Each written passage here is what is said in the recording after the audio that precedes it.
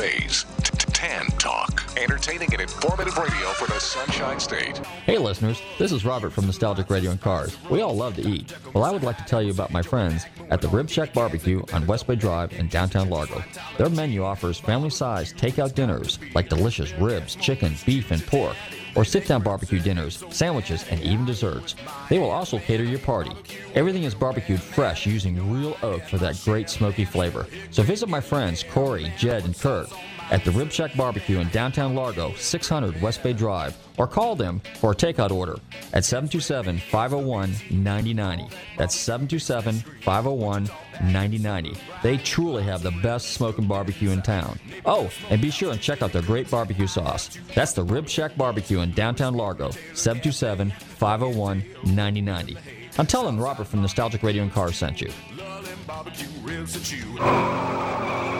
You may be owed some money. After 911 and 411, call 541. That's 727-541-1741. Call Gulfstream Motorsports for a diminished value report. Due to my 28 years experience in the auto salvage business, I'm very good with wrecks. So if your car's been involved in a wreck, call me for a diminished value report. Call 727-541-1741. You may be owed some money for the lost value of your repaired vehicle. And visit us at GulfstreamMotorsports.com. Is everybody in? Is everybody in? The ceremony is about to begin.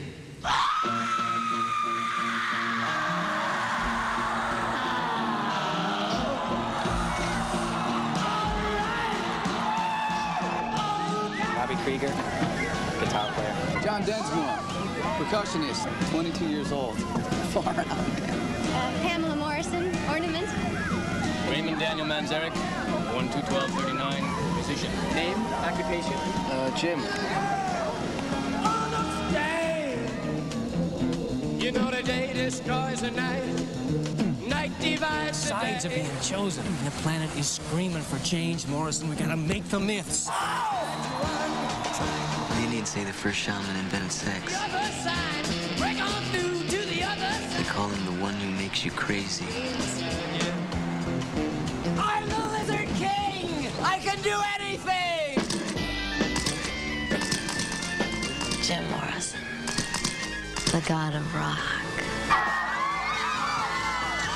The guys at Network have told us that they have a little problem with the lyric, girl, we couldn't get much higher. They asked if you could say instead, girl, we can't get much better. Can you dig that? Girl, we couldn't get much higher. I love it when you sing to me. I'm the poet and you're my muse. Do you hear them out there? It's you they want now.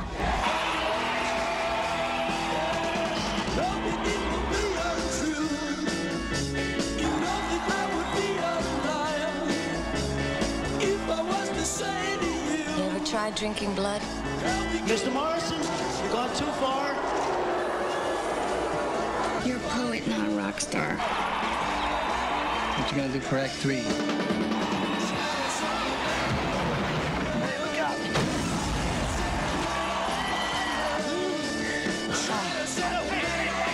Go on!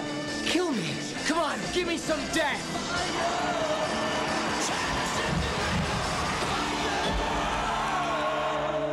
Let's just say I was testing the bounds of reality. And now, direct from Los Angeles, California, ladies and gentlemen, here now, The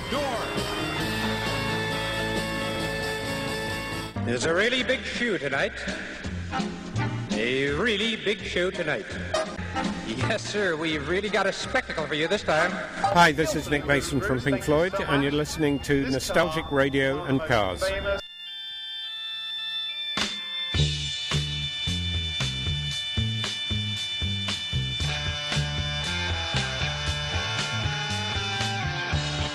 Okay, listeners, welcome. You're tuned in to Nostalgic Radio and Cars, and I'm your show host, Robert. Run your computers and Google TanTalk1340.com, and you can see us live here in the studios in sparkling downtown Clearwater. Don't forget to check out our website, GulfstreamMotorsports.com, where you can find out all about us and what we do. And don't forget to check out our archive page, Nostalgic Radio and Cars. We can find out all the information about this radio show and our past shows. Good evening, Bobby. How are you? I'm doing pretty good. That's the place to go, I would say. Yeah, so would you like to do these social media honors? One of these days I'll get this down so then I can do it, but you're better at it than I. Repeat after me. Facebook, Facebook. Repeat after me. Okay, I like that. Good. Facebook, Twitter, YouTube, LinkedIn, Periscope, and all other means. Instagram, at Nostalgic Radio and Cars, at NRC On Air, and Instagram is at Gulfstream Motorsports. Yeah, you know what? We have over 400 Twitter followers, and we have over 400 and some odd Facebook followers on Nostalgic, and 120-something on Gulfstream. So we're actually doing pretty good as far as honest, organic followers that we generated via our social media efforts. So I'm pleased with that. You know, you see a lot of guys that got thousands, and you don't know whether they got them for real. Now, granted, there are some companies that, you know, they've got thousands and tens of thousands and millions of followers, but ours are we real. Substitute those for radio listeners. That's true, because in the Tampa Bay area, we have 3.5 million people that are grasping for the radio knobs right now and their AM radios in their vintage American or European cars. Hey, guys, we got a great show for you tonight. We got a really big show tonight. The big event that's coming up, since there's not a lot of car stuff going on other than the local stuff anymore, and if you want to find out about a lot of the local car shows, be sure and check out FLAcarshows.com. Did I say it right this time, Bobby? Yes. Yes. Tara Bush, who operates Florida, or FLcarshows.com. FL or FLA? She's jumping. FLA. Yeah. See, my memory's so short. Anyway, she's going to be coming on because she just got back from the Power Tour here, so she'll be coming back, coming on our show here in the next couple of weeks and telling us a little bit about that. But she can definitely hook you up with all the cool car shows going on in West Florida, Central Florida, South Florida, North Florida, all over Florida, anywhere. And guess what? All of Florida. All of Florida. How about that? Yeah. So anyway, but if you want to find out where all the cool, big, important shows are, you visit our events page on GulfstreamMotorsports.com, and you will find out that in 2 weeks we have the NAMM show taking place in Music City. No, what's the other name? What's the other name for Nashville, Bobby? Is it Music City? Nashville. Yeah, Nashville, Tennessee. I mean, that's home of country music. Don't know about Nashville. Wait a minute, Memphis. Where are we going?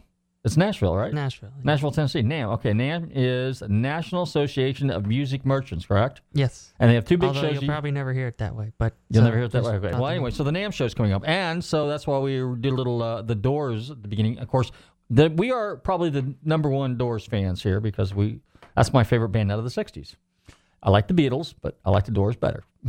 Yep, but probably get the award on this station for the most Doors ever played. That's true. Probably on one radio station in Tampa Bay. Yeah. But anyway, so we're gonna have a guest come on. We're gonna have two guests coming on. We're gonna have one gentleman is going to be a musical instrument kind of guy, and our second guest in the bottom half of the hour is a car designer, very prominent car designer with General Motors Cadillac division, in fact, and special vehicles. So that's what we got lined up for you guys this evening. Now, Bobby, I think you got something queued up on the radio here, or on the turn-up table. But no major car shows going on other than what we have. Like, for example, the big show is going to be Monterey Collector Car Week coming up. Porsche Parade is also in a couple weeks. And let's see, then we got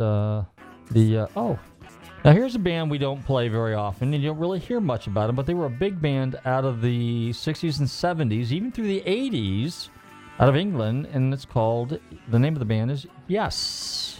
And Roundabout was their number one song at one point in time, but this one is called what, Bobby? This is The South Side of the Sky. The South Side of the Sky. And yes, you should stay tuned in. Yes, you should stay tuned into Nostalgic Radio and Cars. Don't touch that dial. We'll be right back.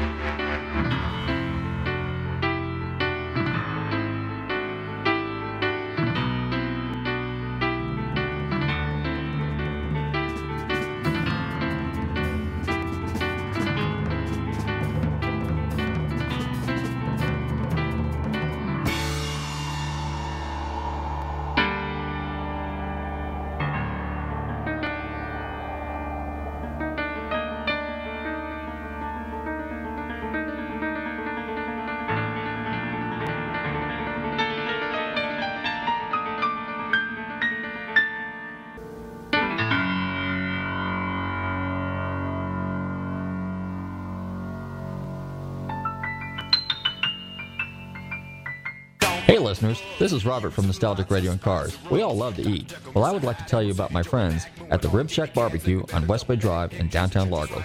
Their menu offers family-sized takeout dinners like delicious ribs, chicken, beef, and pork, or sit-down barbecue dinners, sandwiches, and even desserts. They will also cater your party. Everything is barbecued fresh using real oak for that great smoky flavor. So visit my friends Corey, Jed, and Kurt at the Rib Shack Barbecue in downtown Largo, 600 West Bay Drive, or call them for a takeout order at 727-501-9090. That's 727-501-9090. They truly have the best smoking barbecue in town. Oh, and be sure and check out their great barbecue sauce. That's the Rib Shack Barbecue in downtown Largo, 727-501-9090. I'm telling Robert from Nostalgic Radio and Cars sent you. Hi, this is Tim Del Toro. And I'm Lou Angel Wolf, and we are the Grease Gurus. Our show is broadcast every Saturday morning live at WTAN 10 Talk Radio 1340. That's 10 o'clock every Saturday morning for an automotive forum that is flavored with humor and insight. We encourage you to call in and be part of the Grease Gurus show. We'd love to have you, and we will certainly help you find your inner grease. This show is sponsored by Tim's Performance Service Center in beautiful Tarpon Springs at 906 Verona Place, and you can reach us personally at 727-543-1601. Aha. You may be owed some money. After 911 and 411, call 541. That's 727-541-1741. Call Gulfstream Motorsports for a diminished value report. Due to my 28 years experience in the auto salvage business, I'm very good with wrecks. So if your car's been involved in a wreck, call me for a diminished value report. Call 727-541-1741. You may be owed some money for the lost value of your repaired vehicle. And visit us at GulfstreamMotorsports.com. Okay, we're back, and I believe we have our first special guest on the line. Now, we are fairly active when it comes to music, vintage musical instruments, guitars, and all that kind of stuff. We talked a little bit about NAMM. Well, the gentleman I got coming on right now is also a very, I'm going to say he's an astute musician, but not only that, he actually builds his own guitars. Now, he builds bass guitars, but among the bass community, they refer to them as basses. But anyway, I am going to let him explain that to you because I'm delighted to welcome to the show this afternoon, Jake Serek. Jake, are you there? Yes, I'm here. I'm feeling nostalgic already. What's up, man? That's good. That's good. Did I pronounce your name right? Serek. Serek. Okay. Like Spock's father from Star Trek. Oh, okay. Yeah. That's one way to remember. That's yeah. So it's actually it's a Polish name, and it means cheese. So that's another interesting tidbit too. Okay, well that's always cool when they have other meanings besides just one or two. So tell us a little bit about yourself, Jake. You're young. Yeah. You're very young. Yeah, I turned 30 this year. Cinco de Mayo, 30th birthday. No way. Is your birthday May 5th? May 5th. Yep. So is my son, the guy you just talked to that took your phone call. That's Bobby. Yes, it is. How about that? Well, happy birthday to you. Yeah, thank you. It's a good birthday to have. Lots of tequila shots. You know? Now, is a 30-year-old still considered a millennial? You know, that's a good question. I think it depends on how much you use your phone, really. How much you act like one, I guess. I think I probably am guilty of being a little bit of a millennial. Yeah, okay, well, that's cool. No, there's nothing wrong with that. There's nothing wrong with it. Actually, you're a pretty accomplished millennial. So tell us a little bit about your musical past, because from what I understand, you've opened up for some pretty significant bands in a short period of time. Yeah. Back in around 2008 to 2011, I was in this band called Bad City here in Chicago, and it was made up of a bunch of guys who grew up in the Chicagoland area, guys that I had gone to high school with and had known for a long time. And we recorded a record that got put out on Atlantic Records, produced by Johnny Kay, who is a Grammy-nominated producer who's worked with a lot of great bands like Megadeth and Disturbed and some kind of like heavier rock stuff. And so we had this record, and we're like, all right, well, we got to go out on tour. Who do we want to tour with? So the first thing that we all agreed on was that we all loved the Smashing Pumpkins, the Chicago band. We love their music. It would be awesome if we could go out with them, and they had a tour coming up that summer. So we wrote a letter to Billy Corgan, and he responded, and sure enough, he took us out on the road. So that was our first tour out of the gate with that band, which is a great way to start things off. Yeah. Yeah, and then from there, it spiraled on. We went out with Slash for a tour with his band. That was amazing. Our Slash from Guns N' Roses? Slash from Guns N' Roses, that's Uh-huh. right. Yeah, he was a really nice guy. That was a great tour. And we ended up kind of finishing off with a small arena tour with Kiss. Oh, wow. Which was a bit of a life-changing experience. Another really influential band for all of us. So, yeah, we had a crazy couple years. And it was back going a little bit further back, I was kind of that band nerd growing up. I was the guy playing trumpet and tuba in the marching band and all that kind of stuff. And then towards the end of high school, I picked up the bass and had a couple garage bands with my buddies, and it just kind of worked its way up from there. So, where did the name Axe come from? You know, a lot of guys will say, "Oh yeah, check out his axe," which is a nickname for guitar. So where'd that originate? You know? That's a good question. I don't know the origin. I do know that Gene Simmons played a bass that was shaped like an axe. Right. I don't know if that came first or if he did that to be sort of ironic, but I don't know for sure. It's a good question. Now, interesting. Okay, so you're a bass player, okay, and so when you played for when you fronted for some of these bands, did you get a chance to play with any of the band members? Did they allow you to get on stage and kind of jam with them? Specifically, Gene Simmons, since he is a bass guitarist. Yeah, actually, I got to stand in for Gene Simmons at a sound check with Kiss because he was filming an episode of The Family Jewels backstage and couldn't make their sound check. So we would always be, we were kind of nerding out. We would sit in the front row and watch their sound check, and Paul Stanley would be flicking his picks at us and stuff like that. And they were kind of standing around. Gene wasn't showing up, so he's like, "Hey, you're the bass player, right? For the other band." I'm like, "Yeah." He's like, "Get up here." So I got to go up and play a few Kiss songs, and we jammed a little Zeppelin and Who. It was pretty surreal. I honestly, I think I blacked out. I don't remember much of it, but there's pictures. Super opportunity. It was great. It was great. I'll always remember that. So. Well, now tell us about your guitars. Tell us about the Serek. Did I pronounce it right? Serek bass. Serek basses. So, one thing I'll say is that all of these tours and all of that kind of professional playing experience kind of informed a lot of what I do in terms of just making a quality instrument that I know will be able to stand up to the rigors of touring and that kind of stuff. But I'm a vintage influence guy. I like older basses from the 60s and 70s. I like Rickenbackers, old Guilds, Gibsons, stuff like that. So I drew kind of my aesthetic influence from those bass designs, but then I tried to bring a more modern functionality to them, I guess you could say. Better playability, more modern kind of tones and electronics, things like that. So just to bring them up into the 21st century. So, well, what's interesting is I like your pick guard. Reminds me a little bit of a Gibson SG. The Batwing look to it. And then on your headstock, to cover your truss rod, you've got that plastic piece that's engraved Serek, and then it reminds me of a Rickenbacker. So exactly. I dig the vintage theme to it. Yeah, you nailed it. That's kind of a combination of those two things right there. That's the Midwestern bass. So, and I specialize in short scale basses too. I do a lot of those. I do some chambered body designs, all different stuff. But I like to focus on like the natural look too. I do a lot of just raw wood with oil finishes, real natural sounding and feeling instruments. I think a lot of bass players are kind of grounded in that way. They just like kind of the earthy look of the instrument and, more in tune with it. So now tell us a little bit about the woods. And, the electronics is pretty, that's kind of an ear thing. But tell us about the woods and how wood affects tone. Yeah, there's a lot of debates about that. There's a forum online called TalkBass, and you could get lost for days looking through threads about people arguing about what wood sounds like this or that or the other. Honestly, I stick to pretty basic stuff. I use maple, mahogany, and walnut. Those are kind of three pillars of tone wood, I guess you could say. And at the end of the day, the tone really comes from how heavy the instrument ends up and how thick or thin you carve the neck. That I've found in my experience building instruments for the past 10 years is really what will shape the sound of the instrument aside from all the other stuff. It's just the carve of the neck and then how the final weight of the instrument.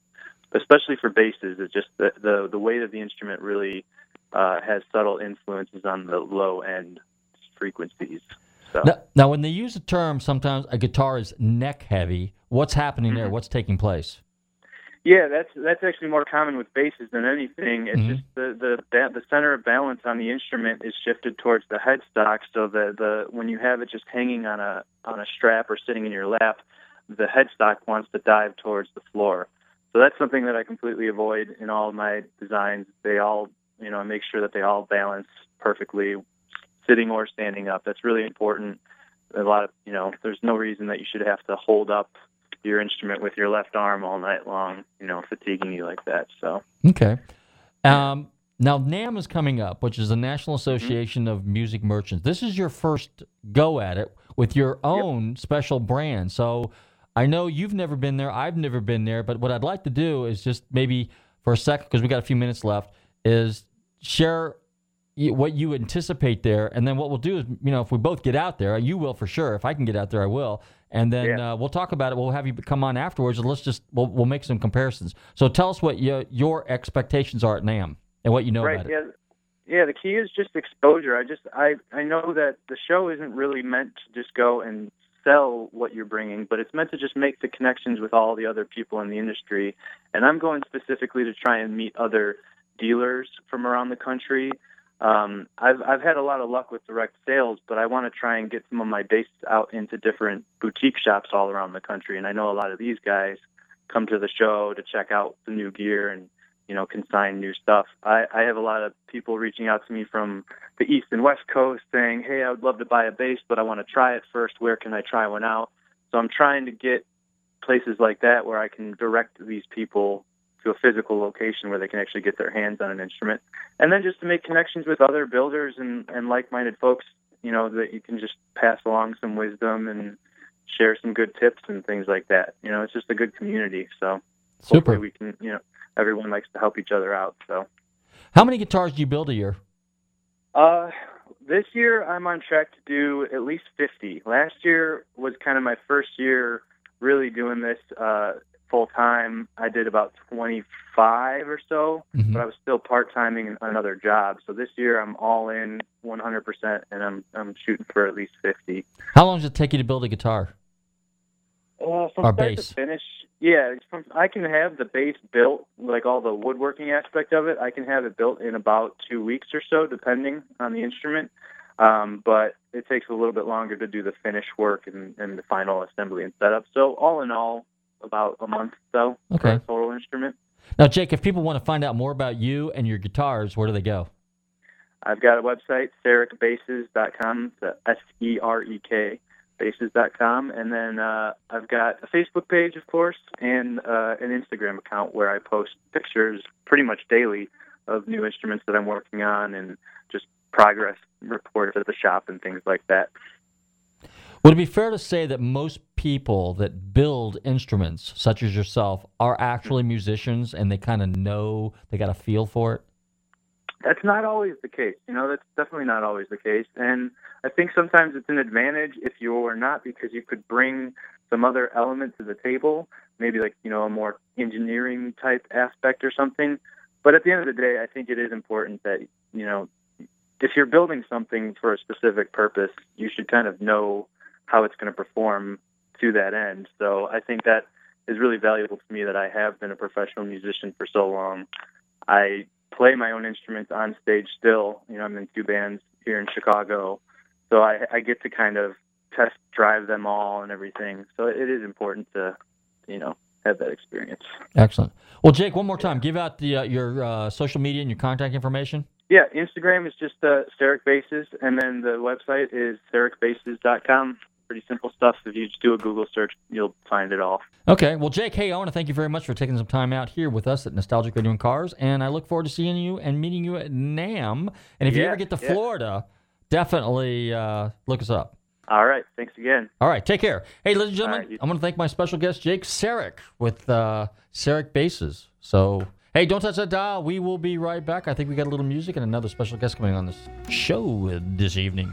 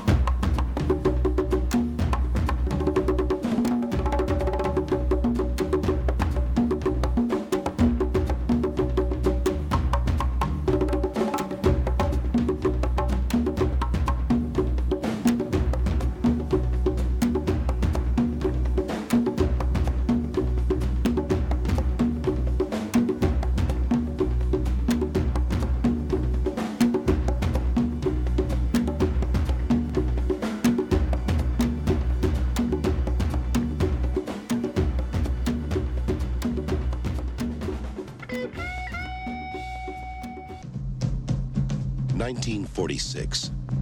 Preston Tucker and his family began to build the car of the future. Today. Is there anything you want to explain first about the dogs? Well, I traded the old Packer for them. They would challenge the automotive giants in Detroit. Is there anybody in this room who can look me in the eye and tell me we can't do it? Building a car in your barn is one thing, but mass production, that's something else. It's the idea that counts, and the dream. It was almost too good to be true. Detroit, they're putting the squeeze on. We can't buy steel, we can't buy anything. So I made an appointment with Senator Ferguson. What do you think? A big smile and a pat on the back is going to make him forget he's a senator from Detroit? Quite an idea of yours, selling dealerships for cars that don't exist. What'd he say? He said stay out of the car business. Tucker built the thing. Well, not everything he advertised, not yet, but enough right now to cost billions just to keep up with him. You don't understand how powerful the forces are that are working against us here. Ever since you road tested the new car, 40 G-men have been following you around the clock. What for? You make the car too good. Well, don't worry about it now. I'll take care of it. Mr. Tucker, we're from the Securities and Exchange Commission. We shall prove the only thing Mr. Tucker designed was an elaborate scheme to defraud. Why would they do something so stupid like that if they know we can prove it's a lie? But if enough headlines say that I'm a crook, well, that's the end of me in the car, which is what this whole thing's all about, isn't it? If you're not careful, you're going to spend the next 20 years of your life in prison. And we are going to build that car, the one we dreamed of, exactly the way we want it. Paramount Pictures presents a Lucasfilm production of a Francis Coppola film. The big business closes the door on the little guy with a new idea. We're sabotaging everything that the country stands for. If they can make headlines with lies, we can make bigger headlines with the truth. He is dead. Hold that tiger! Jeff Bridges is Tucker, the true story of one man and his dream.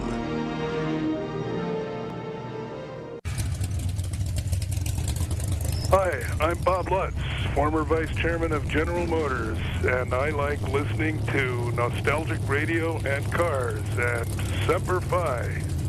Okay, we're back, and you're tuned into Nostalgic Radio and Cars, and it's time to introduce our next guest. Speaking of General Motors, this gentleman is the retired director of design for Cadillac and special vehicles under the General Motors badge. I'm delighted to welcome to the show this evening, Kip Wasenko. Kip, are you there? I am here. Good to be here. Yes, we've been talking about this for years. I see you all over the country at some of the most major events, Monterey, Scottsdale. I think we saw each other at Scottsdale, at Barrett-Jackson. We've seen each other at Amelia. All the cool car shows, we seem to bump into each other. Absolutely.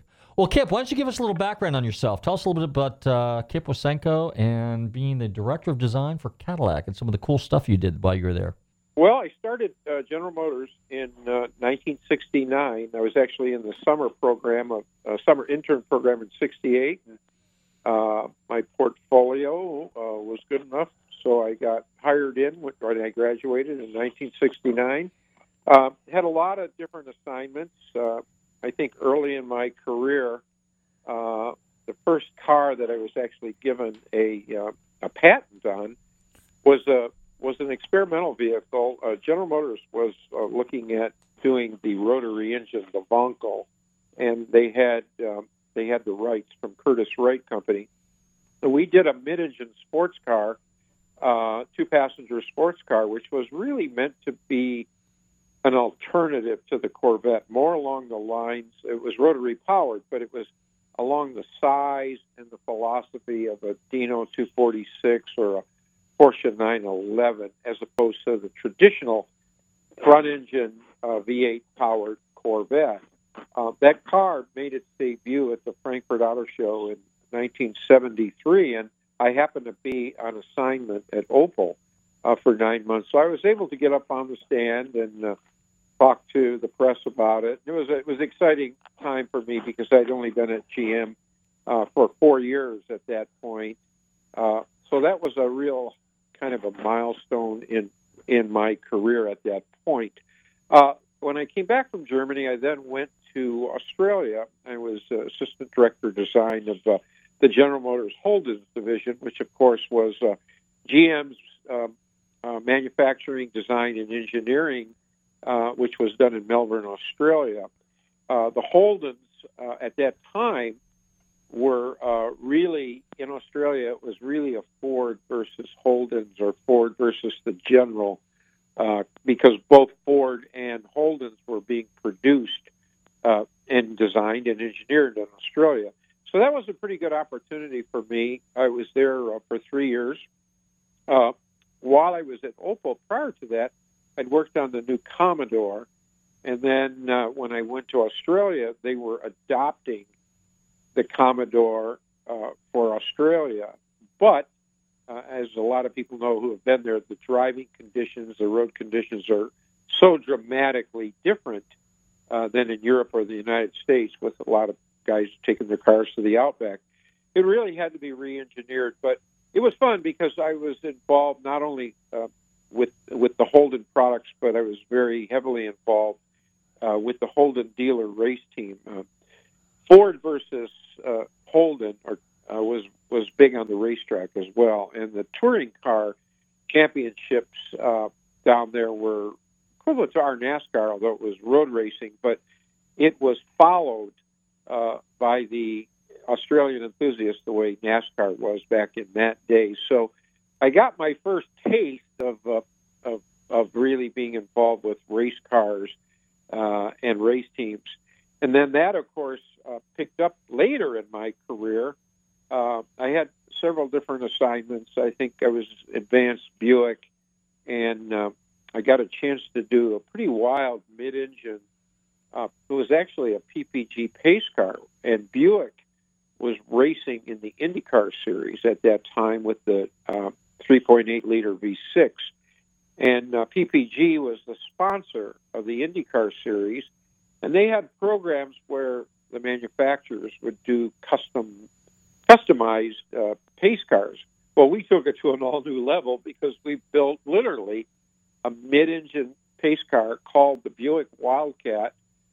It had an Indy Buick engine, and the good news was PPG paid for it. So that was kind of a second highlight of my career. And at the same time, I was running the advanced Buick studio, so we did the productionizing of the Buick Riata and tried to incorporate some of the styling cues into the lights, the tail lamps, and maybe the shape of the upper on the Buick Wildcat. After that, GM decided to take on the imports, and they formed an all-new division called Saturn, and I was chosen to be the chief designer of the newly formed Saturn Corporation. And that was an interesting assignment because now I really got a chance to, GM, of course, was doing a lot of market research at that time with some of the import buyers to try to understand what it takes to appeal to an import buyer. The other thing that was kind of interesting about Saturn, they really reached out and they handpicked a lot of real high potential people in manufacturing, engineering. I was able to do the same thing with the design studio that I formed. I got a chance to pick kind of the dream team, if you will. And but it was interesting. It was a cultural difference as well as a new approach to designing and manufacturing cars. I think Saturn probably wrote the textbook on how to deal with the customer and treat the customer with respect. And fortunately, most of the buyers from the original Saturns were import buyers that didn't ever consider a General Motors product. Now, there were some challenges with that because anytime there's a new division within General Motors, Saturn was somewhat closely aligned to GM, although certainly enjoyed some autonomy. It wasn't real popular with Chevrolet. I think Chevrolet felt that Saturn was encroaching on maybe their market, even though all the research indicated that the typical Saturn buyer, the import buyer, didn't have Chevrolet on his radar. It created a lot of issues, and I think the corporation was kind of torn. Chevy being the big breadwinner, if you will, for General Motors, and this new kid in town called Saturn caused some problems. And unfortunately, Saturn did go by the wayside. But because of all my experience with Saturn, John Rock, who was in charge of Oldsmobile at the time, wanted to redirect Oldsmobile towards the import buyers. So they brought me over to Oldsmobile, and I designed the Alero, which I was proud to say a lot of the buyers of the Oldsmobile Alero were new to General Motors, new to Oldsmobile. And I think, it accomplished what it was supposed to do. We had, of course, the new products, the Olds Aurora, which to this day is probably one of the wildest four-door sedans ever done. It almost looked like a four-door 928 Porsche. The Oldsmobile Intrigue, which was, I'll call it a baby version of the Aurora, and the Alero. But unfortunately, General Motors felt at that time that while Oldsmobile was being very successful, they probably needed to pare down the number of divisions. And I got a phone call. It was the Christmas of 1997 to come in and see Wade Cherry, who was my boss. He was the vice president of design for General Motors at the time. And he told me he had a special project that he wanted me to work on, and that was to do a concept car for Cadillac. And I said, well, gee, Wayne, I'm in Oldsmobile. How are we going to handle this? And he said, I'll take care of that. Well, Mr. Rock and the Oldsmobile team was not very pleased that I was doing this concept car for Cadillac, but little did I know that the big plans were that Oldsmobile was going to kind of go by the wayside, and which really disappointed me completely because, again, I think the Oldsmobiles at that time, according to the magazines, were saying these considerably could be considered the best mid-sized cars in General Motors. So they were receiving acclaim by the motoring press, Car and Driver, Motor Trend. We were setting new sales objectives and appealing to new non-GM people. But I think the powers to be at General Motors felt that we had far too many brands. So that took me to Cadillac, and that's probably, I would say, the high point of my career. The car that the concept car that Wayne asked me to do was initially supposed to be for Pebble Beach. And, when I asked him, I said, well, what can I do? He says, well, what do you want to do? And I said, I really want to do a two-passenger Cadillac because I remember when I was the assistant chief designer in Cadillac and Wayne Cady was the chief, we were in competition with Pininfarina on the Alante, but General Motors decided to have Pininfarina do the Alante. Well, as you can imagine, it crushed our egos, like, aren't we good enough? So when I was given a chance now as chief designer, I said to Wayne, I really want to do a two-passenger Cadillac, but I want it to be more of a serious car. I don't want it to be an Alante alternative. I want it to be a serious performance car because one of the projects that I did while I was in the advanced area was really, where would you take Cadillac? And I think that's probably the reason they put me in Cadillac, because when I did my study of Cadillac, it looked to me like all the Cadillacs were appealing to this very same person. And I tried to show that there's a new generation of buyers out there that were interested in performance. They really weren't interested in country club barges, if you will. They were interested in riding handling. They were interested in performance.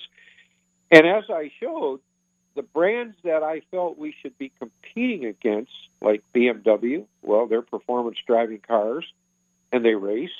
Mercedes, they're performance cars, driving cars, and they race. Porsche, to a certain degree. And so I was able to convince them that this concept car should be built off what I thought to be one of the best chassis, and that was the Corvette. So the Evoque was the concept car that made its debut at the 1999 Detroit Auto Show. It was built on the new upcoming C6 chassis, although it made its debut before the C6 Corvette came out. And it had the new styling direction that was labeled art and science. And by that, art and science, which was really a moniker for marketing, the art is that throughout Cadillac's history, the styling or the art of the design was one of the most significant things about Cadillac. And the science, of course, is the new technologies. And when I did the very edgy themes, I was looking a lot at contemporary architecture. I was looking at stereo equipment like Bang & Olufsen, industrial design things. And Cadillacs, to me, always had to have an edge. And where I got that from was actually my hero, Mr. Bill Mitchell, who, of course, ran design from 1959 through, I believe, 1977. And Bill always felt that Cadillacs should have creases. And he said the creases were a form of elegance. And he used the parallel of a freshly pressed tuxedo. And when I looked at my favorite, I'll call it somewhat contemporary Cadillac, the 67 Eldorado, that car is the one that really inspired me when I did the Evoque. The edginess, the vertical tail lamps, the large wheel openings, very different from the Cadillacs that we saw in 1996, 97, 98. So when we made its debut at the auto show, it was our first opportunity to show this new design philosophy of art and science. And it was somewhat controversial. I mean, some people loved it. And fortunately for me, the people that loved it were my design colleagues from around the world. Some people found it different and jarring, but when Auto Week looked at all the cars that were shown at the 1999 Detroit Auto Show, they named the Evoque as best concept. The car was later invited to a automotive beauty salon in Milan, and we were the only American car, invited amongst the Bugattis and the Ferraris. So we felt pretty good about the reception that the design was receiving. So that then became the new design philosophy called art science. And honestly, if you look at today's 2017 CTS or ATS or CTS, it has lasted through 2017. I know Cadillac with the beautiful concept car that they showed recently, they're evolving it, which I certainly believe they should. But I think I feel proud that the design team that worked with me were able to set a new direction for Cadillac in 1999 that, quite frankly, went all the way to 2017. And that car... Now, the production version of the Evoque was the XLR. And right after Cadillac, they moved me into the performance division under Mark Royce. And Mark, once again, handpicked all the real performance-oriented engineers. He picked me because I'm an amateur race driver. I've been racing my Corvette now for 24 seasons in SCCA and Waterford Club Racing. And we were given the responsibility to true performance cars, and that's where the new V-Series came about. I did the first generation CTS-V, XLR-V, STS-V. We did the GXP Pontiacs. We did the Redline Saturns, the one that even went to Bonneville at a new record. So to make the transition from Cadillac production cars the performance cars was fantastic for me. In addition, I was given the opportunity to do all the new SEMA cars, which we always tried to do, show people extremes of what they could do with their Corvette or their Camaro or their Chevrolet Cavalier, Cobalts, etc. In addition to that, then, of course, the responsibilities were all the pace cars for the Indy 500, Daytona 500, Craftsman Truck Series, and the race cars. I worked on the first World Challenge CTS VR with Pratt and Miller. And I also did, secretly, with Riley and Scott, the Cadillac Le Mans car. Oh, wow. And I was at Le Mans for 3 years that it raced, but Cadillac found that Audi does this as a mission in life, and it takes train loads full of money. And quite frankly, it takes a lot of years' experience to become competitive at Le Mans. And they decided that that wasn't where they wanted to play. And as disheartened as I was when we flew back from Le Mans, when they announced that was going to be the last year, I was the one that said, realistically, we should be racing what we sell. And that is, of course, the V-Series. And Pratt and Miller has done an amazing job. You know, I did the first CTS VRs with them, and they won the championships. And throughout the evolution, Pratt and Miller has won World Challenge with the Cadillac. So I think Cadillac's racing the V-Series, Cadillac reshifting its focus with the V-Series on performance cars has made a tremendous difference. And I have to say, I went to the Car and Driver Cars and Coffee at the new M1 condo racetrack that's here in Pontiac, Michigan. And they had 1,800 cars, 5,000 people. I drove in with my XLR-V, and one of my best friends has a 950 horsepower CTS-V, and right behind us, just by coincidence, were 25 Cadillac V-Series cars. We parked in a big row. All the buyers, these V-Series, and some of them were modified to, like Brad's, at 950 horsepower, all had their V shirts on. And what was really amazing was some of these buyers were in their late 20s, a lot of which were in their 30s. So to this group, Cadillac is cool again. So I have to admit, I'm proud of my small contribution in nudging Cadillac into changing their demographic with performance and style. And that's been kind of the highlight of my career. I retired in 2008, so, it's been 9 years now. But I have to admit, I miss GM a lot. I miss the business, but I'm still pretty much involved. You know, I've been a judge at the Arizona Concours, at the Biltmore for the last several years. I've been the chief judge at the Santa Fe Concours for the last few years. I judge Eyes on Design. I just judged the Italian happening at M1, and I'll be judging the Concours of America at St. John's. St. John's this coming July, I guess. Right. So it's been long-winded. I see, aren't you? Now you probably regret giving you No.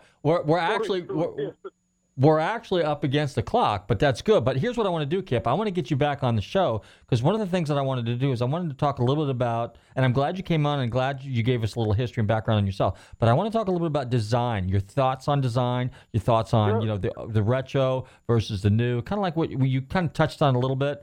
And again, it was really a pleasure having you on the show. Now, real quickly, because we only got like 30 seconds left, the Corvette, the mid-engine, was that the Astro Corvette that you were working on? No, it was called the two-rotor. Two-rotor, okay. The Wankel, or Wankel, I guess Americans say Wankel, powered rotary Corvette. That car has been purchased by a big Corvette collector in England, Tom Falconer, I believe is his name. It's restored, and it's one of one. Wow. So, well, Kip, pretty cool. I want to thank you very much for coming on the show this evening. Definitely keep in touch. I'll probably see you, I don't know if I can make it to St. John's, but I probably will try to get up to Monterey, and I'm sure you'll be out of Monterey as well, right? Yeah, we might be there, but if you could make St. John's, I have to say it's come a long way since Meadowbrook, and I think, quite frankly, St. John's is right up there, right behind, say, Pebble Beach. Amelia? Okay. Well, hey, ladies and gentlemen, I want to thank my special guest this evening, Kip Wasenko, former head of design for Cadillac and Special Vehicles. Kip, you take care, and we'll see you at some of the events down the road in Monterey, perhaps, okay? All right. Good talking to you, Robert. Thank you. I want to thank all my listeners for tuning into Nostalgic Radio and Cars. Don't forget, every Tuesday night, the most fascinating and legendary names in motorsports. Don't forget to check out our website, GulfstreamMotorsports.com. If you've missed any past shows, Nostalgic Radio and Cars, the archive page. We'll see you at some of the car shows. In the meantime, everybody stay safe, drive carefully, and love your family.